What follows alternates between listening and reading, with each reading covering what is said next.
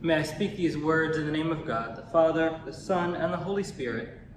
Amen.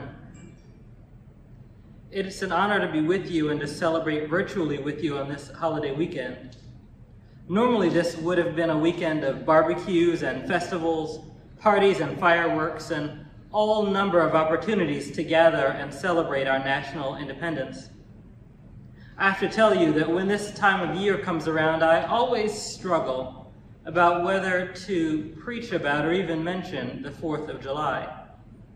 Usually I don't, because after all, our sovereignty as Christians is not to a nation or a political institution, but to the God of all nations, and to Christ, who is our only King. And yet, as we know all too well, 2020 is proving daily to be a year not like any other year. But first, a word from our lectionary sponsors.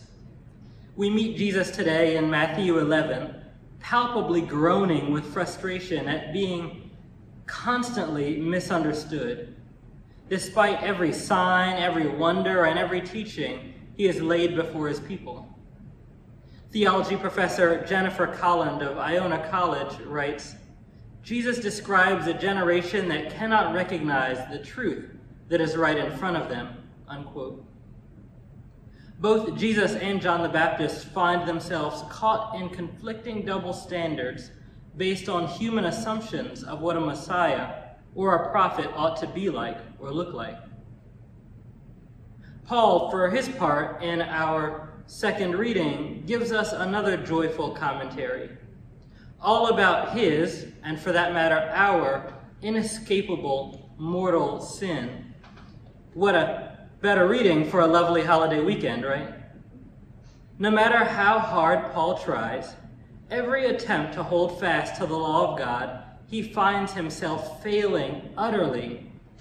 He says, I can will what is right, but I cannot do it. Wretched man that I am, who will rescue me from this body of death?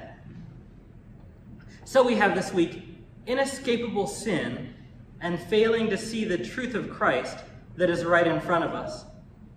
What a downer in a time that's supposed to be a time of celebration.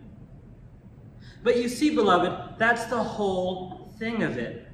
The scriptures remind us that by noticing and admitting those places where we have utterly failed, where we have alienated ourselves from God and done what is downright shameful, that is where the story of redemption begins.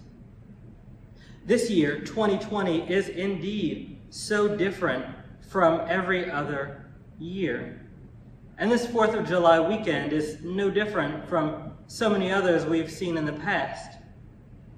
As has been often said over the last month or two, we've been wrestling with the dual pandemics of COVID-19 and systemic racism, playing into one another in forms that look like massive healthcare disparities, large-scale economic destruction of the poorest among us, dramatic educational disadvantages on the least resourced communities, and the scourge of horrific physical brutality, including from law enforcement, all of which crushingly marginalize Black and brown communities in our nation.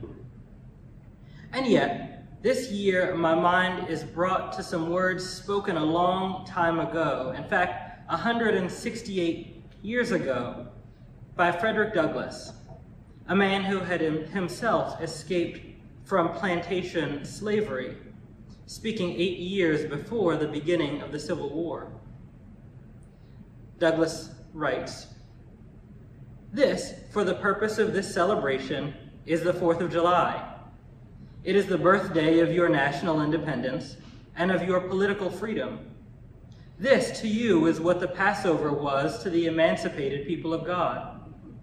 It carries your minds back to the day and to the act of your great deliverance, and to the signs and the wonders associated with that act and with that day."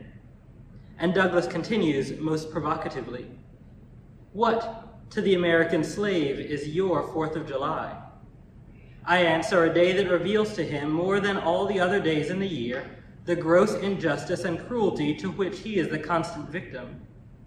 To him, your celebration is a sham your boasted liberty an unholy license, your national greatness swelling vanity, your sounds of rejoicing empty and heartless, your denunciations of tyrants brass-fronted imprudence, your shouts of liberty and equality hollow mockery, your prayers and hymns, your sermons and thanksgivings, with all your religious parade and solemnity are to him, to the slave, mere bombast, fraud, deception, impiety, and hypocrisy, a thin veil to cover up crimes which would disgrace a nation of savages.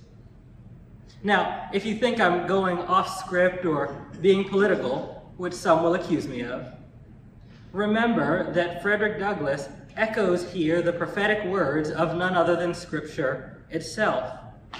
Recall the words of the prophets Isaiah and Micah, and yes, that other famous rabble-rouser, Jesus himself.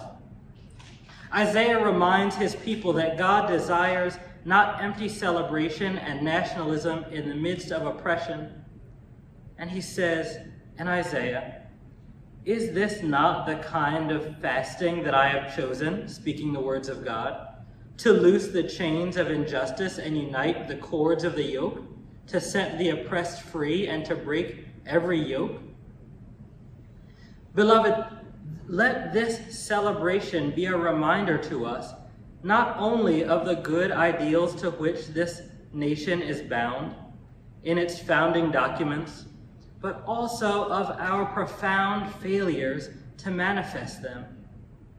Let it be an occasion for us to recommit ourselves to true justice, fighting ardently for the poor, the last, and the least. Let it remind us that our allegiance, whatever our color or